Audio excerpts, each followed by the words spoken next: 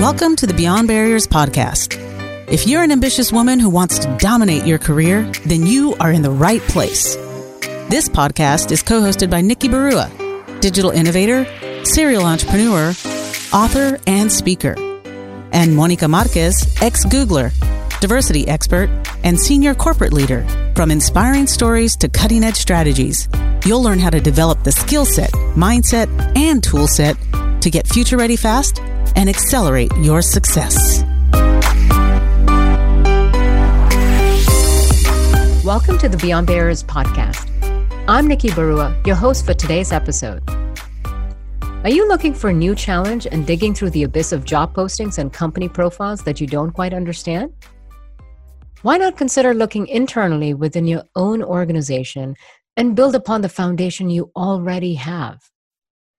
Today, we're speaking with Mia Phillips, who shares with us her 30-year career journey from a summer job at a car wash to becoming a senior executive leader for the world's largest automaker, Toyota. Throughout her career, Mia has gained diverse experiences within Toyota, taking on exciting challenges with new responsibilities. Mia spent her early years working in field operations, collaborating with Toyota dealerships. She gained invaluable consumer insights that helped her succeed in future roles. From sales operations to marketing and advertising, Mia has helped Toyota authentically connect with its consumers, especially to its multicultural population. Her work has won numerous awards, and she is now responsible for advertising and media strategies for Lexus. In this episode, Mia shares her perspective on how to embrace new opportunities, make big decisions with confidence, earn support and respect from others, and succeed on your own terms.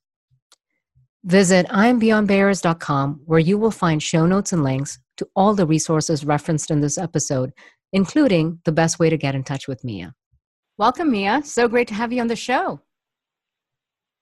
Thanks for having me. So you have this incredible career track record, and you've achieved a lot of amazing things. I want to just kick off with having you share your story and tell our listeners what your career journey has been like and what you've learned along the way.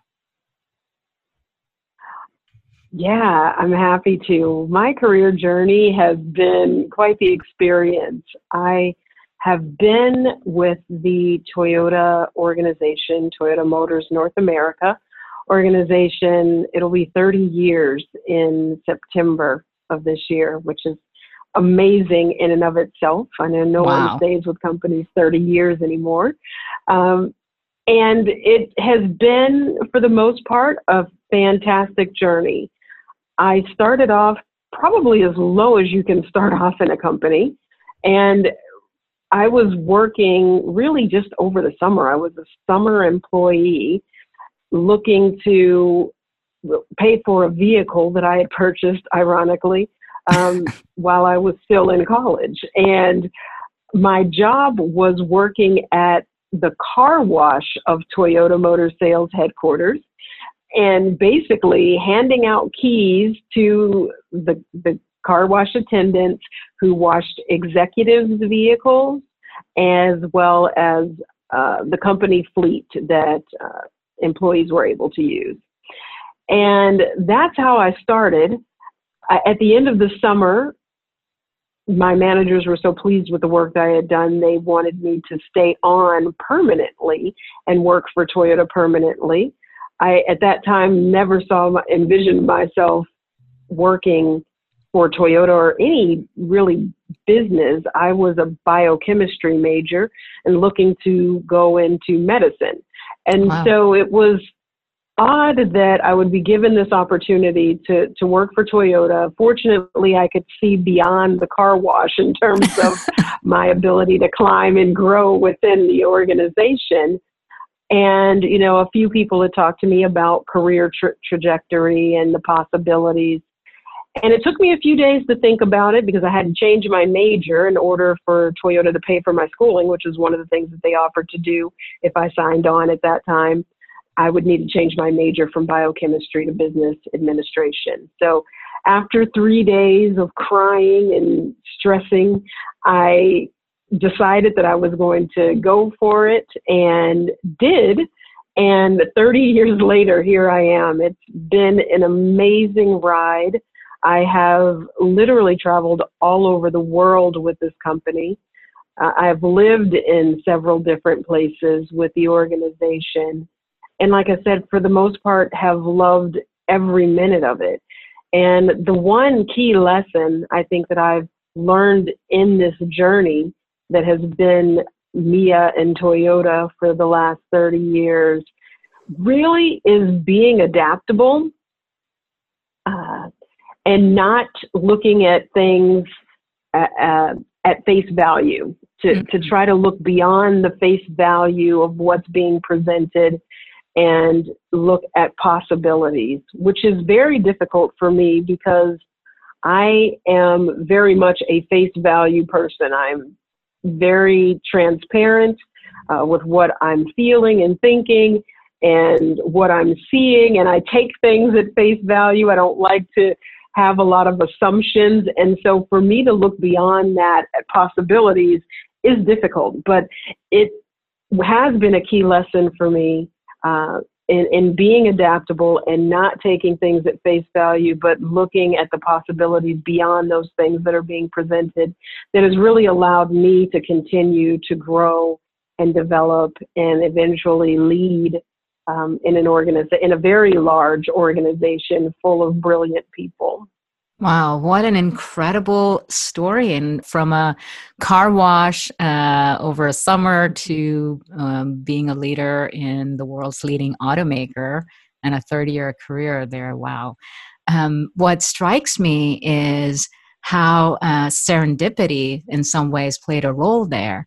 And like you recommend, being adaptable and kind of seeing the opportunities and taking advantage of that as they go. Oftentimes, people tend to be a little afraid of that kind of, what they consider a risk. I'm going down this one path. I'm doing biochemistry. I'm applying to med school. How can I switch? How can I give up? Or what if I took this on and it doesn't pan out well? What helped you switch lanes in these major decisions? And as well as even in your journey at Toyota, you've taken on a variety of very different roles. So what has consistently helped you be that adaptable? I think by nature, I am a risk taker. I say that I'm a risk taker, but I take smart risks. I take measurable risks, specific risks. Not all risks are equal. But I think having that risk taker mentality has helped me accelerate. It definitely has helped me. It helped me to see beyond what I was looking to do as a young person and find a completely different career. But even within Toyota and moving from role to role, switching those lanes has not come easily to me necessarily, but seeing the risk and the potential reward has been really helpful. And I think the other part of my personality that comes into play as it pertains to switching lanes is that I'm a constant learner. And so my brain is automatically rebooted every time I get into a new job. And over the course of my career in this organization, just the course of my field career, which was the early part of my career when I was working very closely with our dealer body and their consumers on how we as an organization can be a better organization to both our dealers and the ultimate consumer. I was changing jobs every year, every 12 to 15 months. And I've had several roles within the organization over the course of 30 years because of that change. And I start to look forward to doing that next new thing. My brain gets rejuvenated every time it's time for me to learn something new.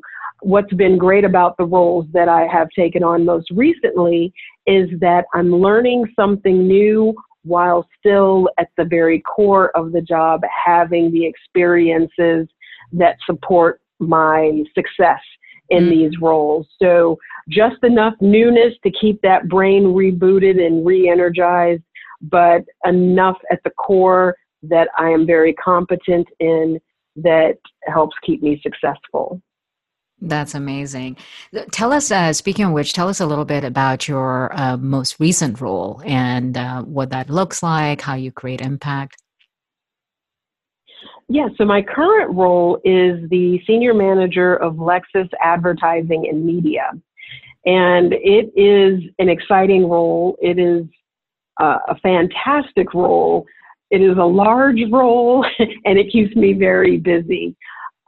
Being a senior manager in the Lexus organization, especially heading up advertising and media, is a little bit different than it was for me in the Toyota organization. In the Toyota organization, I did something similar. So again, going back to that core example of building upon jobs that I have done before, but having something a little new, I was responsible for the advertising and lifecycle management and marketing of just a group of Toyota vehicles. So Toyota's crossover utility vehicles, which are the fastest growing vehicles in the automotive industry, and being responsible for the number one selling vehicle in the Toyota, or Lexus for that matter, lineup, RAV4. So all of the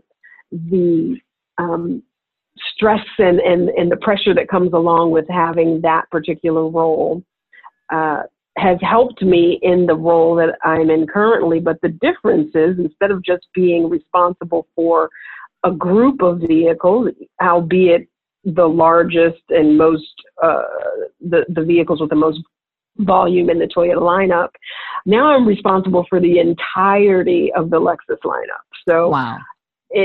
It has certainly, the background that I had in my former role at Toyota has helped prepare me for this responsibility of really being responsible for the entirety of the Lexus lineup, as well as the media. So not only am I responsible for leading the team that comes up, that handles the production and the marketing and the advertising of each vehicle, but I also oversee the team that places those vehicles or brand campaigns, whatever messaging we're trying to get across, in the appropriate media channels. So definitely the impact that my job has is well felt across the organization. I work closely, obviously, with the sales department and with our product planning departments to talk about what's next for the vehicles, to really understand those vehicle life cycles, as well as working closely with 3 agencies who work on our behalf to come up with the creative, to help develop the appropriate creative for the appropriate vehicle, and then finding the appropriate media channel, and media opportunities for all of this wonderful creative that we're building to run in. It's been an exciting run, and it's very impactful to the entire organization, because our sales department and our dealers depend heavily upon us to develop creative that's going to resonate with consumers and going to sell the vehicle, and place that creative in media channels that will be seen by consumers and be able to be consumed in the way that they would like to consume it. So getting the right product in front of the right person at the right time is super important. So Super Bowl wasn't a very busy time for you, right? Super Bowl is always a busy time. Yeah. Actually, it's interesting this year that I did not have an ad in the Super Bowl, but when I talk about one of my proudest career accomplishments, it is that on the Toyota side of the business, I actually was responsible for 2 Super Bowl spots, and I was working on my 3rd right when I got moved to my latest position.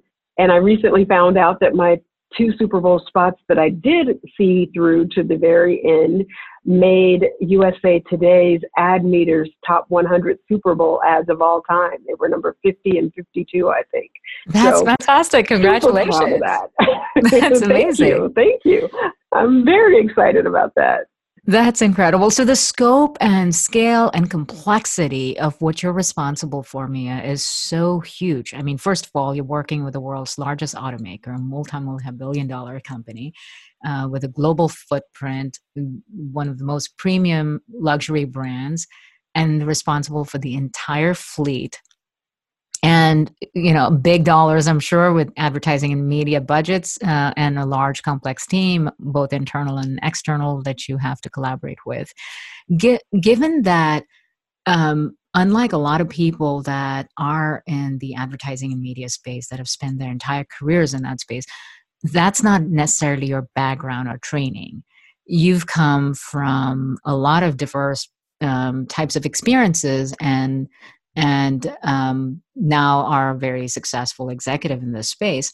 Did you ever struggle with any fears or limiting beliefs at first when you stepped into the space of media and advertising in particular? Yes. So definitely, as you've said, I have ended up becoming an established and well-respected marketer and advertiser. But you're right, I didn't necessarily start off in this space, and I have taken a journey that most wouldn't probably say would lead me to this space. So with that does come you do have some fears, because some of the people who report to me have only ever worked in advertising or media. That is their full existence. They are full-on subject matter experts. With the bulk of my career coming from our field organization, I am definitely one of the jack of all trades Toyota journeymen. There are 2 different types of Toyota folks. They're the folks that have been in their job and done kind of the same thing and have been on the same trajectory in the same department for a long time. And there are people like me who have moved around to several jobs and made a career out of learning about all areas of the organization. So with that does come a little fear that, hey, am I going to be able to manage these folks who this is all they've ever done, and how am I going to have credibility with them because they know that I have had several different roles. I think now that I've been in this space, the advertising and media space, for a while, I didn't have necessarily that fear coming to this most current job, but certainly my first job, really where I was responsible for marketing. And at that point, it was for the Toyota brand and multicultural marketing. There was the fear that I had folks who worked for me and certainly at the agencies around me who I'm sure were questioning why I was selected for that job when my background, other than my degree, which was a business administration degree with a concentration in marketing, and the work that I had done on my MBA, really, those are the only 2 things that would lead you to believe that I was able to do what I had signed on to do. So how did you overcome that then? Yeah, I think at the end of the day, when I thought about the totality of my experience, and I realized that the totality of my experience added value that and because of that experience, I had insight into not only the company, Toyota, the organization, but the consumer, because of all of those years actually working directly with consumers, which is the major difference in someone who has had any field experience in our organization and someone who has just come out of college and worked directly in advertising, is that they very rarely get a chance to speak one-on-one with consumers, where, for 15 years, that's all I did, that was in and of itself valuable. So at the end of the day, what I did to overcome those fears were rely on the things that got me there. The people who were placing me in the positions, because lately in my career, I'm not interviewing for positions. I'm being placed in positions. And as I'm being placed in these positions, the people who are doing the placing are kind of looking at my breadth of experience, and they're picking up on that. And so it was just for me kind of taking a step back and looking at my breadth of experience in the same way someone from outside of the organization or who was looking to place me somewhere would look at it and understand the value that I was bringing to the organization, and so you're really able on those things. So you were able to take inventory of everything you brought to the table and really take stock to say, here's all the value that I do bring to the table. And then you're stacking it with new experiences, new learnings that then make your inventory even bigger. Yes. So across all of these incredible roles and experiences, what would you describe as your unique strength or superpower? My superpower would probably be, normally I lean on transparency because I do believe that it has helped me. But what I would say really beyond transparency is my superpower is having conviction without judgment. That, I believe, is what has allowed me to excel in the organization, what has allowed me to build relationships with people inside of the organization, as well as our agency partners and other suppliers with whom we work, because at the end of the day, people can trust that I am telling them the truth, and they can trust that I'm going to make a decision based on my version of the truth.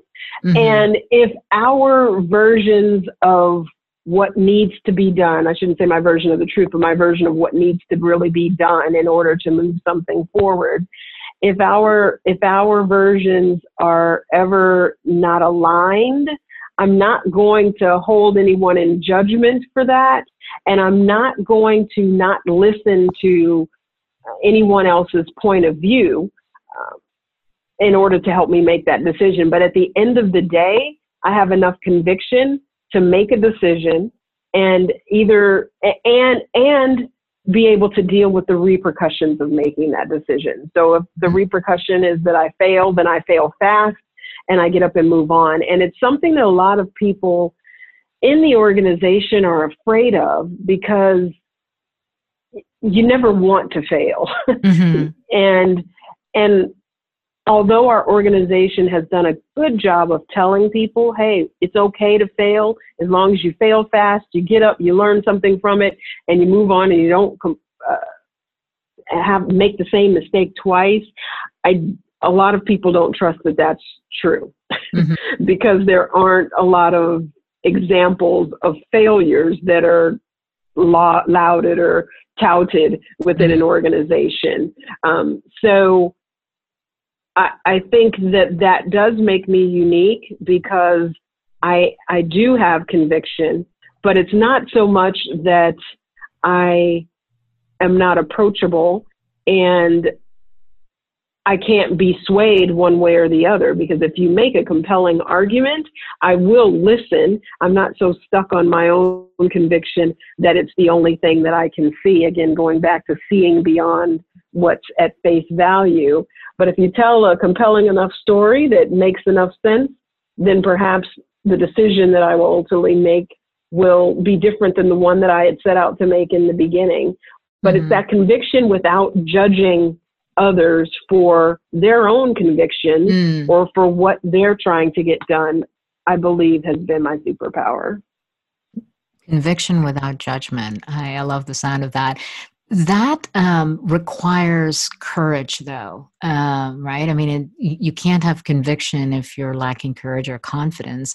And I've had the privilege of knowing you for many years, and I've always been inspired by your incredible confidence, and that's very authentic, and it's stems from within. It's not something you put on. What helped you develop that?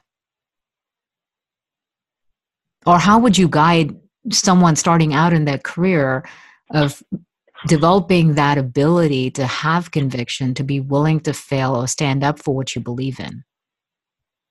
Yeah, I think in my case, and it's going to sound cliche, but definitely my ability to be authentic and to feel comfortable with my authenticity and to have conviction all came from my mother, who encouraged me to be that way at a young age. Without that, I don't know if I would. My sister would tell you that I probably would, even if my mother hadn't encouraged those things, because it's just in my nature to be that way. But I think, if I were to say where it stemmed from, it would probably stem from having that encouragement from my mother. My mother at an early age. However, that doesn't mean that you can't develop those skills, because not everyone is going to have a mother or a parent or a friend who will instill those types of values in you early. Mm-hmm. And so what has helped me is just practicing those skills. Practicing, it sounds crazy, but practicing authenticity. And when I say practicing, it's not being someone different than who I am, but in any situation that I have to be authentic and to put my authentic self into the world or the universe, I do that. Mm. And I take note of how it's being received. I think one of the things that I practice exercising, which also helps, is having as high of an EQ as I do an IQ. Mm. So even if I am being my authentic self in the world, I'm looking at how that is being received by people. And what I always tell younger folks within the organization who do admire my authenticity and admire my conviction and my willingness to take risks, is that it's important that you measure how it's being received and that you tone it up or down. You're not changing yourself by toning yourself up or down. You're being strategic in how and when you leverage the different sides of yourself, because everyone has different sides of themselves that come out in different situations. Mm-hmm. And where it may be appropriate, I would say in general that if you talk to someone who knows me at work and someone who knows me outside of work, you're going to get the same sort of story. The level of intensity of those stories may change based on the work environment. So it's funny that I was always saying, well, I used to tell my mother, going back to my mother, I want to be my true self at work. And she's like, everybody doesn't need to see your true self all the time. You need to understand how people are reacting to you and whether or not, all of your true self needs to make it into the office every day. You can be true to yourself without. Well, your mother certainly had great advice. Right. Yes, no, right? Yeah. I mean, you bring up a great point, because I've certainly encountered that many times of, seeing someone whose presence or communication may not necessarily be appropriate for a certain environment, but they tend to defend it by saying, well, I'm just being myself. I'm being my whole self. I think your advice is be yourself at all times, but calibrate it based on your environment and your audience. So you demonstrate more emotional intelligence rather than being rigid in your definition of authenticity. Yes, that's absolutely the case. That was well put. Thank you for reframing that. That's exactly what I'm saying. It is important that you are yourself, but you need to understand the environment and the circumstances and timing, and again show up in those situations appropriately. So, moral of the story is always listen to mom. Yes, that is my moral. Yes. How have you, what patterns have you seen in the workplace where perhaps women are not showing up with as much confidence or owning their success? Are there, over your 30-year career and in such a large global organization, but as well as seeing so many vendors and partners and other agencies that you get to collaborate with, you have a unique vantage point, also a global vantage point. Are there some patterns that particularly grab your attention where you might feel, hey, if this is something that's getting in the way, or you're not owning your success, or it's affecting your confidence? Are you talking about in other people? In other helping people, other yes. people? Yeah, have you seen women not showing up with confidence and certain patterns? Yeah. Oh, yes, for sure. And I've had conversations with women in both areas, with women who are showing a little too much confidence for where they are at the stage that they are in their career. And I know that sounds terrible, but there is definitely a line between confident and cocky. And so I've had those conversations, as well as conversations with women who just aren't showing enough confidence in who they are and what they're capable of. And what I typically do in the case of women who are under displaying their confidence is have conversations with them and ask them some questions that I would probably ask in an interview setting, by having them tell me what do you think are your greatest strengths? And then what if I asked your supervisor what your greatest strengths are? What would he or she say those are? And that helps to get some of what they feel are their strengths, or what sometimes is easier. And a lot of times it's amazing that the answer differs. If you say, what does your supervisor think? That the answer is a little bit different than what I may think, or another person may think about their own strengths.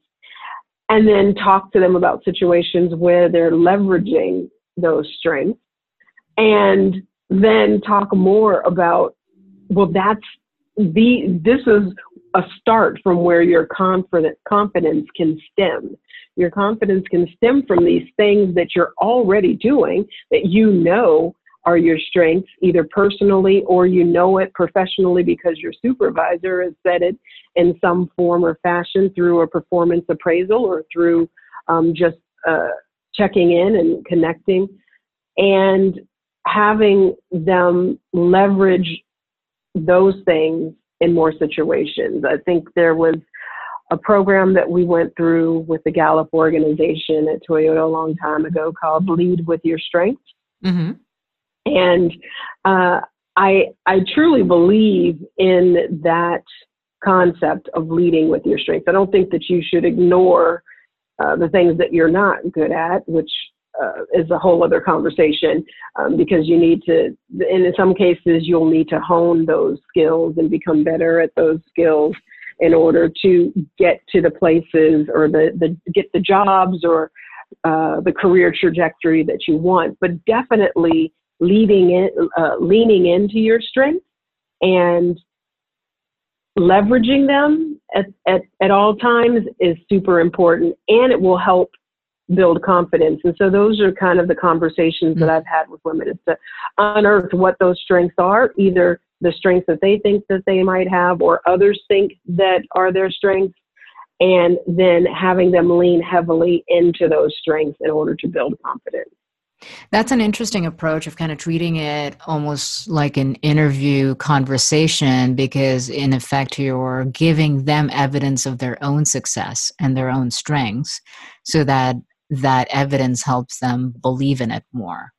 And then also Yeah. helping them double down on their strengths so they can keep getting better at what they're already great at. Yeah, sometimes that's all it takes. Yeah. Yeah, just a sounding board, right? It's interesting how easily we forget all the things we've done or are capable of, and sometimes all it takes is someone to remind us of it. So let's talk Yeah. about failure. You mentioned you have, you're not afraid to take risks. You fail fast and learn from it. When you step into a new situation, it's something you're unfamiliar with, so there's potential risk and potentially, a 50% chance of failure. Give us some specific things you mentally go through to say, here are the first 3 things I need to figure out, or here's how I'm going to approach the situation.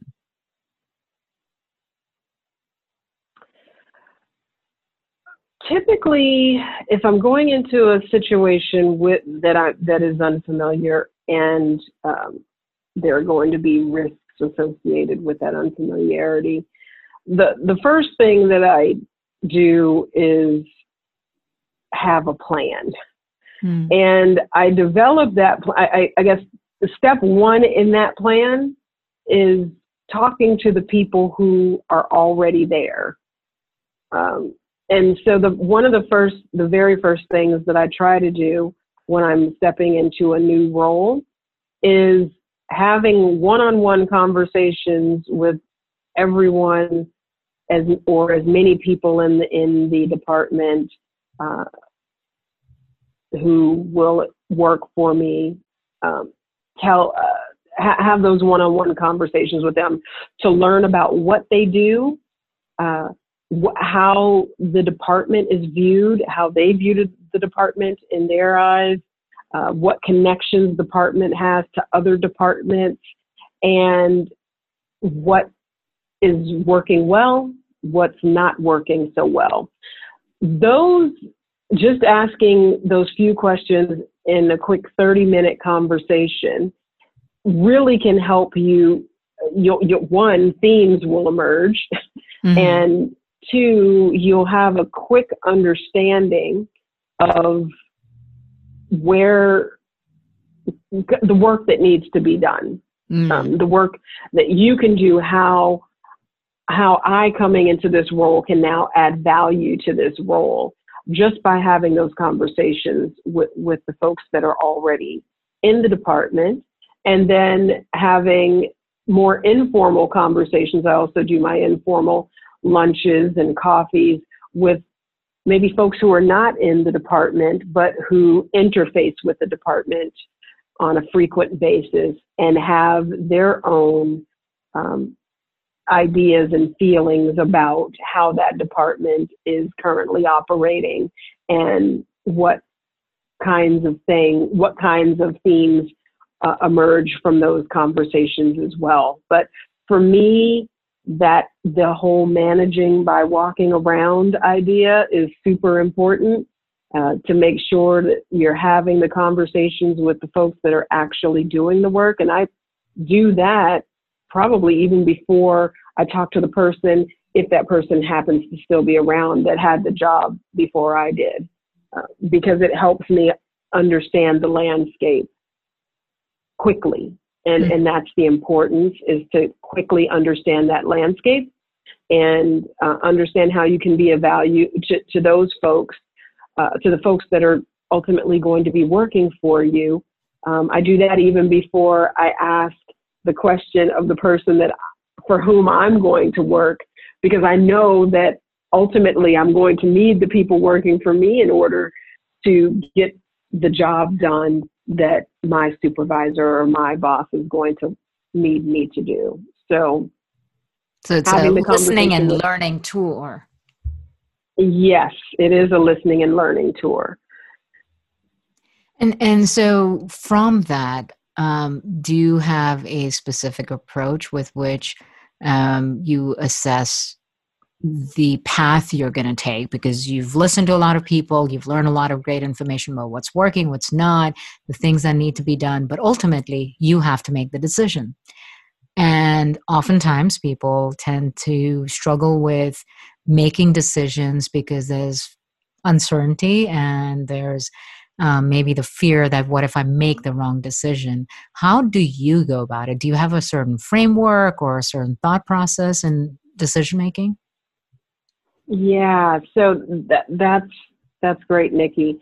One of the things that I forgot to talk about is, and I try to do it, it's very difficult to do. I find that it's more difficult the higher up I go in my career because there is an expectation, especially if I'm going, the roles that I've been going into, a few of the roles that I've had, I won't say that all of them, but I have been a fixer, expected to fix certain things. And so what I like to do is to take 90 days before, again, that whole conviction without judgment. Let me see something, anything, whether it's sitting in meetings, if it's talking to someone, to the people on the team, if it's behavior, let me observe it for 90 days without calling attention to it, unless it's just something that is abhorrent and I have to immediately, stamp it out or put an end to it. But I like to take 90 days before I do anything. And that's part of my process is 90 days. In 90 days, themes are going to emerge, things that are going right or wrong are going to recur over that 90 days. And it helps me not immediately jump to judgment on something that someone someone has done, and it's happened one time and may not have ever happened again. It just happened to be, a series of unfortunate events. And I jump immediately in on that one thing and lose credibility. So the process is usually 90 days, but I've noticed lately that I've had to cut that down to 60 days because there are just some things that people are expecting that I'm going to act on quickly.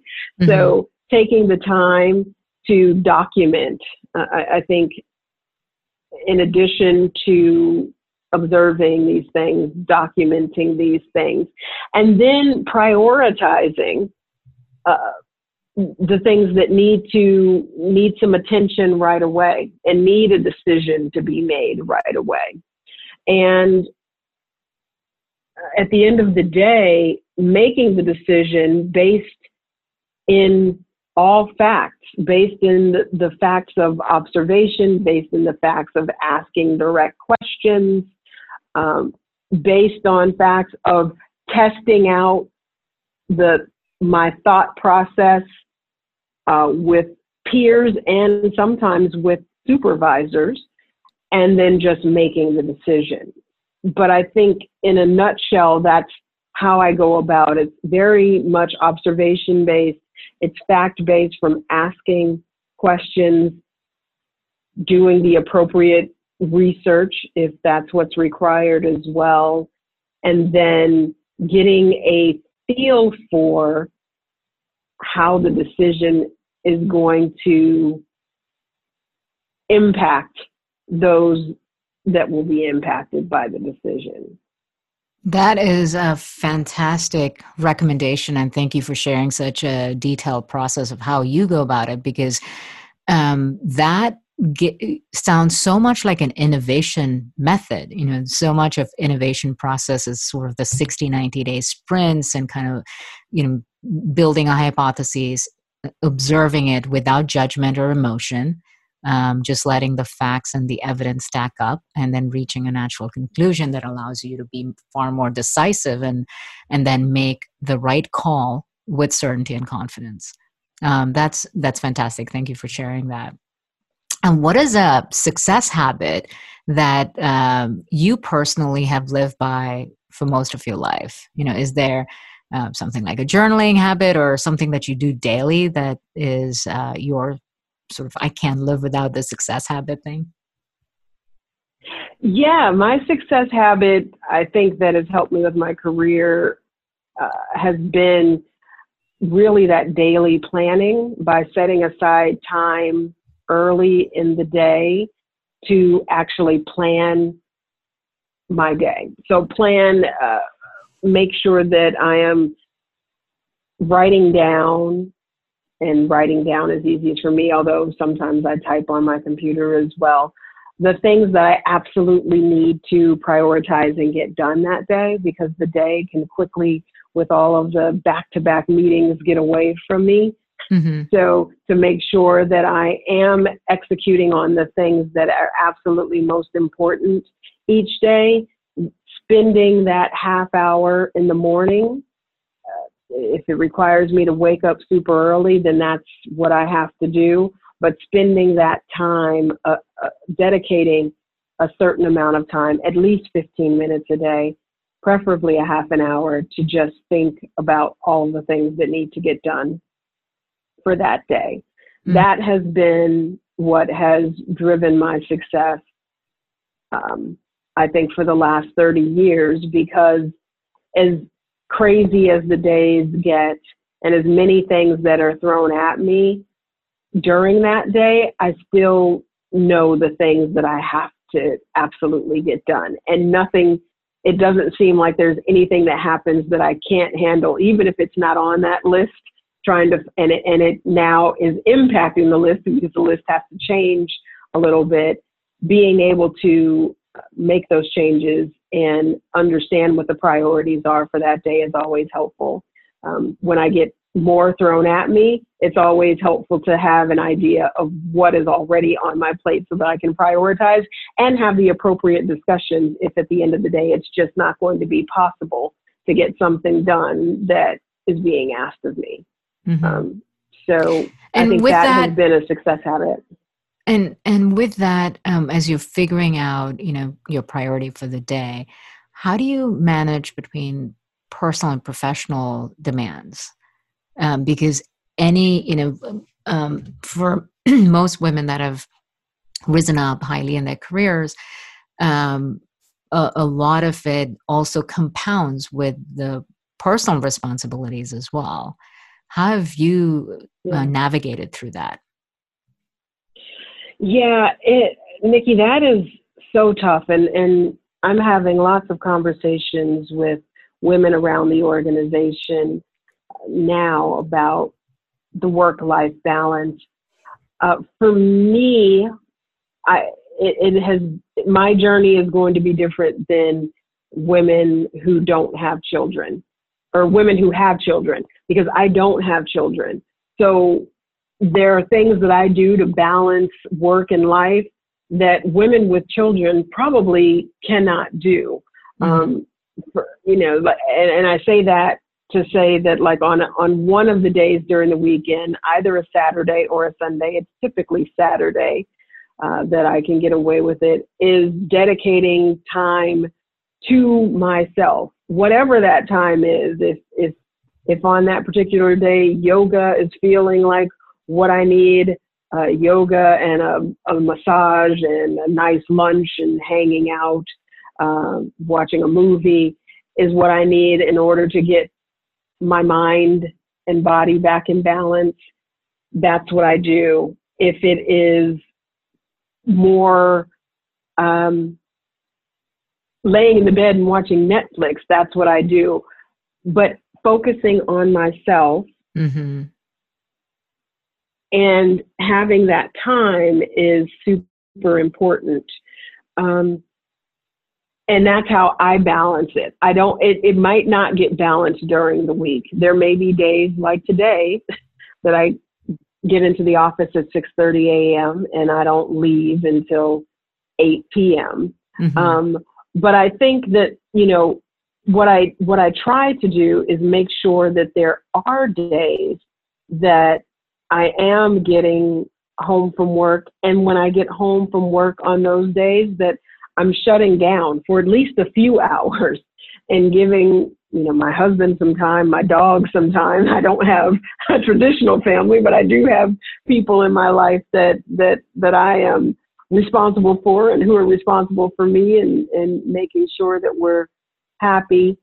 So I say, however, as a woman, you can take that time for yourself. I have a great example of someone who worked for me who did have children, and she was one of the hardest working people I know. I mean, just, it seemed like always working, but we laughed because I would come into the office. I don't have kids, so I didn't have anybody to get ready for school in the morning. I would be in the office at 6:30 in the morning, and, and at night, at 9 o'clock at night, my computer was usually shut off. I was in the bed so that I could be in that office at 6:30 in the morning. And so we would laugh and say, I had the early shift.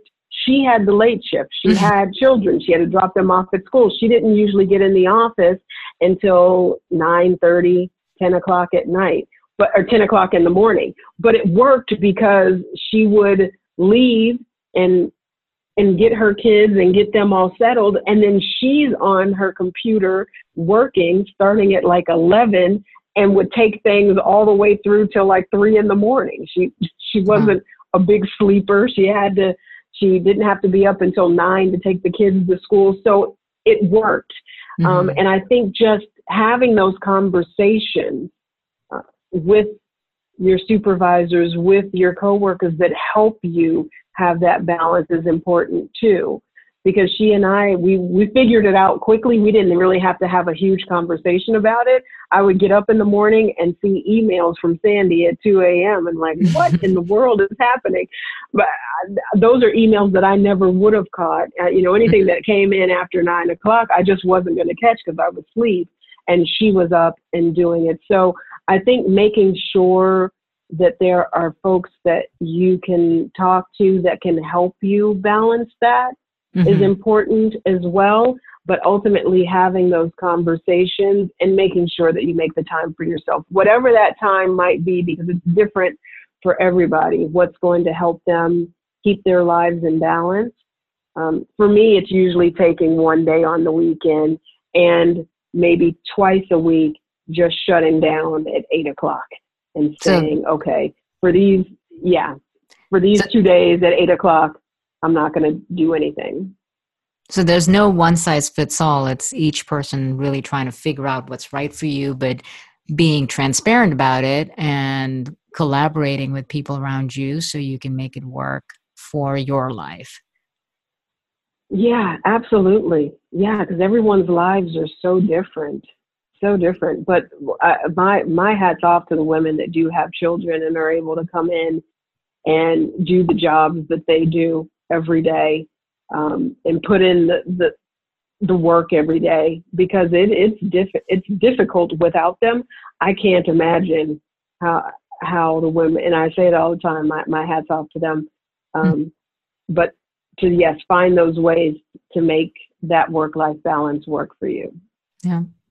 Now, you are someone who's an inspiring role model to, lots of women in the workplace, not just within your company, but outside. And especially, to women of color, you have accomplished so much and done so many different things. Who do you look up to? Is there, a powerful, influential person that you admire, that, let's say, you'd love to have dinner with or learn from? Yeah, and it sounds so typical, but it really is. It's former President Obama. The way that he handled really everything, from the seriousness of the office, tragedy. He just expertly, I think, handled every situation that came his way. And even if he was ever caught off guard by anything was happening, you would never know it. And I would love to actually learn from him how he managed to have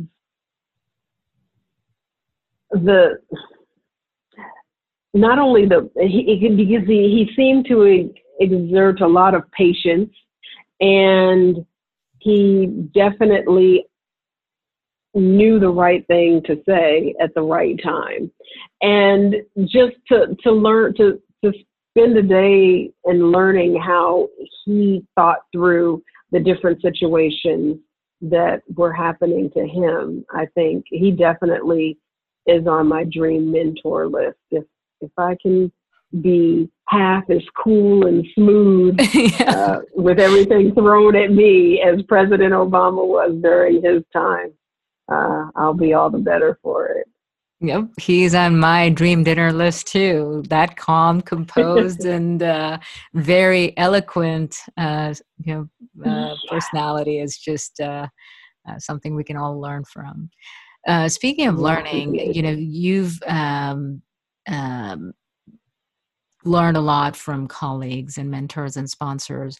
What's a specific tip or recommendation you would give to people that are wanting to grow their networks or build their community or gain access to influential leaders, but perhaps they're just not confident, they don't know how to approach these people or ask for help or mentorship and all that. How would you, what tips would you give to someone who's in that position? Yeah, my first tip would be just do it and be better than me in that area. I am horrible at reaching out to mentors and sponsors. I think I've become better over time in terms of making those connections and networking, but I would never say, I'd be lying if I were to say that was my personal strength. It probably is my personal kryptonite, is that I don't do enough networking. I meet a lot of people and have a lot in common, I feel, with a lot of people, and keep those connections and talk to people and stay in touch with folks, but don't necessarily leverage them for the things that I probably should leverage for. In terms of mentorship and advice and things of that nature.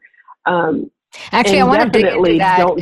I want to dig into that just a little bit because, having known you and having worked with you, one of the things that I can certainly say from direct personal experience as well is your authenticity and your talent and your determination and just your natural style attracts people to want to help you.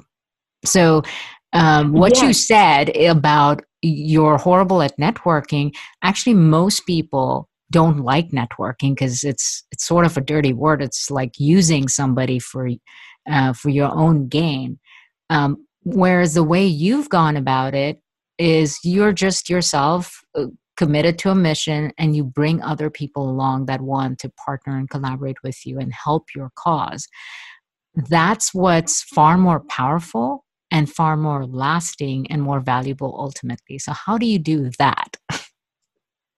Yeah, no, that's very interesting because I never looked at it that way. You're absolutely right. I was going to say that I haven't necessarily reached out to folks to be a mentor or to be a sponsor, although I did have a sponsorship conversation once, and let's talk about that at some time. But I do have I do have a natural connection to people. I naturally like being around people, and if I'm working with someone, then I'm going to give my all. And folks who are by the same token giving their all to a project or to an organization, I tend to be attracted to in that way of developing a friendship or some sort of collegiate relationship with. So yes, I think that there is something to being authentic, and those people do end up mentoring me and wanting to help me. You're absolutely right. And that was going to be one of my things that I was going to say is that I feel like I've lucked into some of those situations, that people who actually look out for me as a result of just getting to know me on some of these work projects. So I guess certainly if you're not doing some of the more active, because I do consider that more passive networking than it is active, because I'm not actively trying to network. I'm just being who I am and working hard on projects and meeting folks and staying connected with those folks because I actually happen to like the folks, has helped me in terms of them, in turn mentoring me at some point in my career. But I have never been an active networker to attend networking events. And that is where I would say, if I had to give advice to someone, and I do give advice to people, I give advice to be more active about that. And finding those mentors and finding the sponsors. And if you are shy about that, especially finding mentors and sponsors in your organization who are likely already leaders of the organization, is to start by finding and developing relationships with people maybe around them or in their circle, who you do feel more comfortable having those conversations with.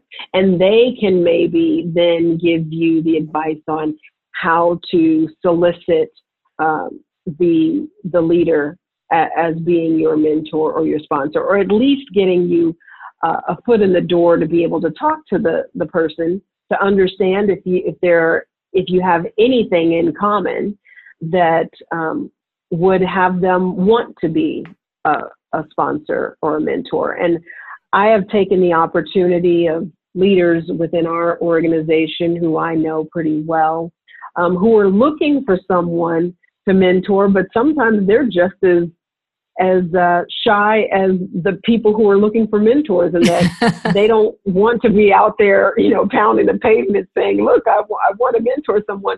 So I have actually connected leaders in our organization, pretty high up in the organization, with folks that I personally know could benefit from their mentorship and who they would have an immediate connection with. And so it's important when you find people who are maybe in the circles of those influential leaders, who are not always going to be at that same level as that leader. A lot of influential leaders, you'll see if you pay attention to who they're with in the dining center or who they're walking the halls with or stopping to talk to in the halls, it's not always their peers.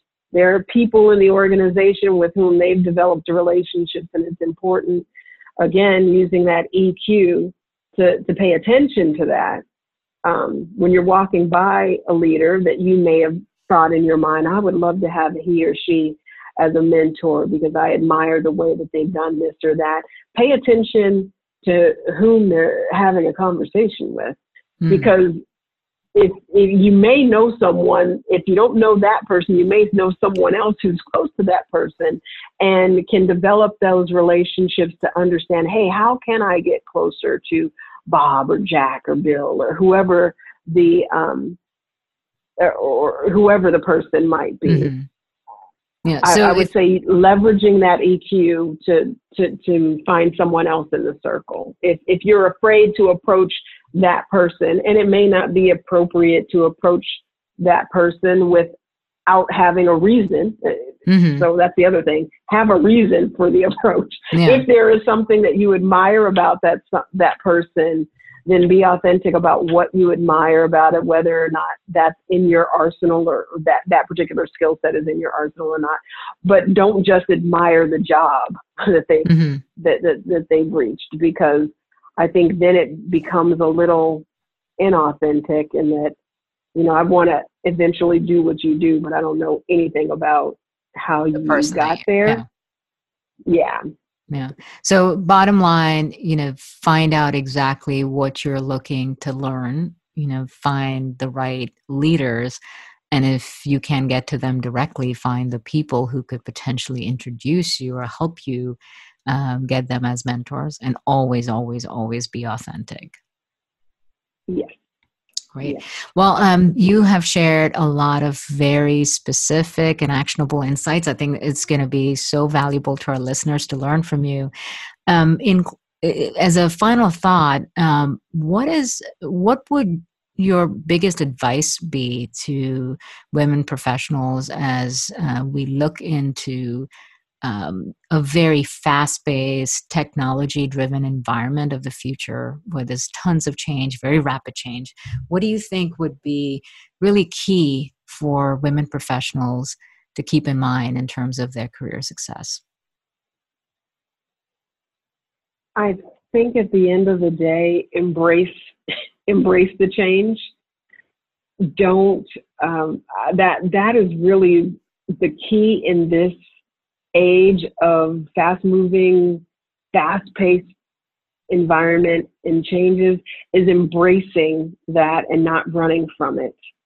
And learning as much as you can, curating information about what's happening, not only in your field, but other adjacent fields, and or what's happening in some of the other Fortune 500 companies, or top, for us, it's looking at other world-class marketers who may or may not be automotive marketers, and what are they doing to be successful? So always having that learner mindset, and never being afraid to embrace the change, which is inevitably going to come in this digital age. That's sage advice, and coming from the person who is an incredible change agent who's constantly adapted to change throughout her career and been a lifelong learner. So thank you so much for sharing all of your insights. What is the best way for our listeners to connect with you? That is a great question. So we had this conversation offline, but I'll just out myself online as well, in that I have yet to develop my LinkedIn profile.